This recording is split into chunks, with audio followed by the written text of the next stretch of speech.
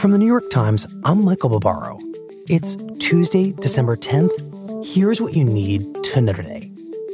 A long-awaited report from the Inspector General of the Justice Department has found no evidence that the FBI engaged in a politically biased investigation of the Trump campaign's ties to Russia, and that the FBI had sufficient grounds to open the investigation in the first place.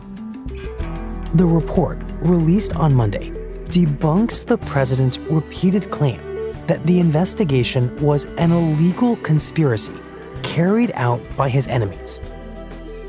But the report did criticize the FBI for its handling of a controversial wiretap used to monitor a Trump campaign advisor, Carter Page.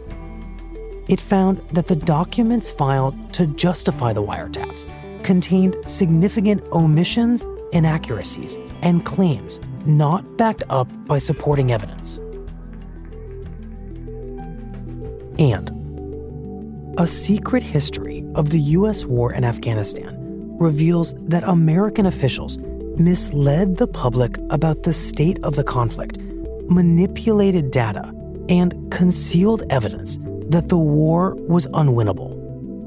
The history, obtained by the Washington Post, includes an interview with a 3-star general who oversaw the war for President George W. Bush and President Obama.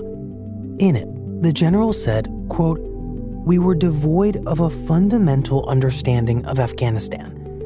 We didn't have the foggiest notion of what we were undertaking."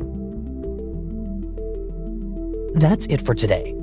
I'm Michael Barbaro. See you tomorrow.